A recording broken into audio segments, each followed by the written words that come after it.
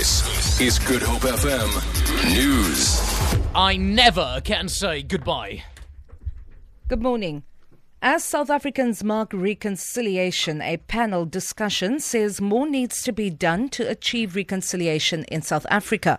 The Arts and Culture Department initiated the discussion, which addressed various issues and the challenges that South Africans are facing.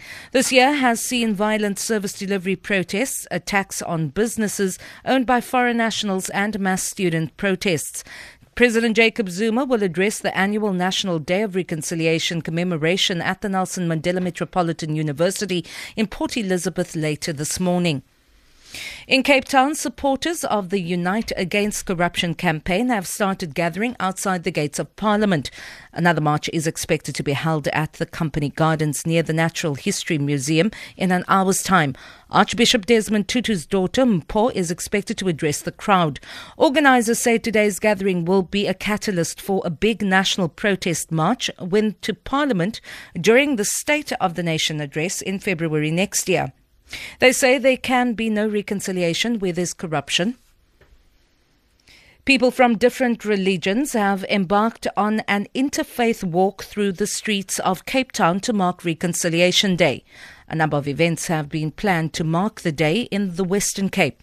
Later, the Western Cape government and the city of Cape Town will honour Archbishop Desmond Tutu and his wife Leah for the role they played in the reconciliation process in the country. Berenice Moss reports. This year marks the 10th anniversary of the walk, and the theme for this year is Our Reconciling City. It was initiated by Anglican priest Terry Lester.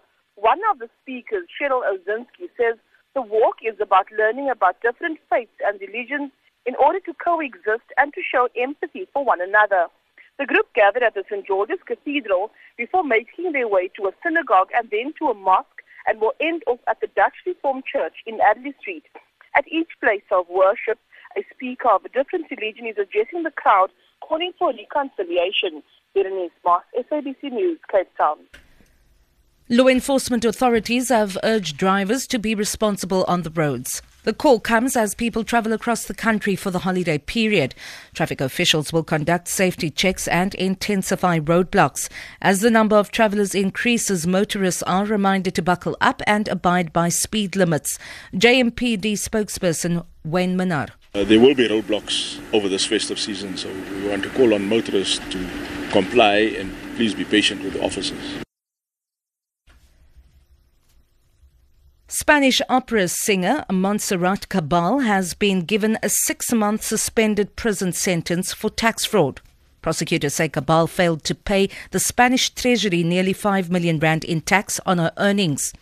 The sentence is the result of an agreement with prosecutors that avoided the need for a trial. The 82-year-old is best known for Barcelona, her 1987 duet with Queen singer Freddie Mercury, which was a worldwide hit and was performed during the 1992 Olympic Games. For Good Hope FM News, I'm Vanya Klitschko-Collison.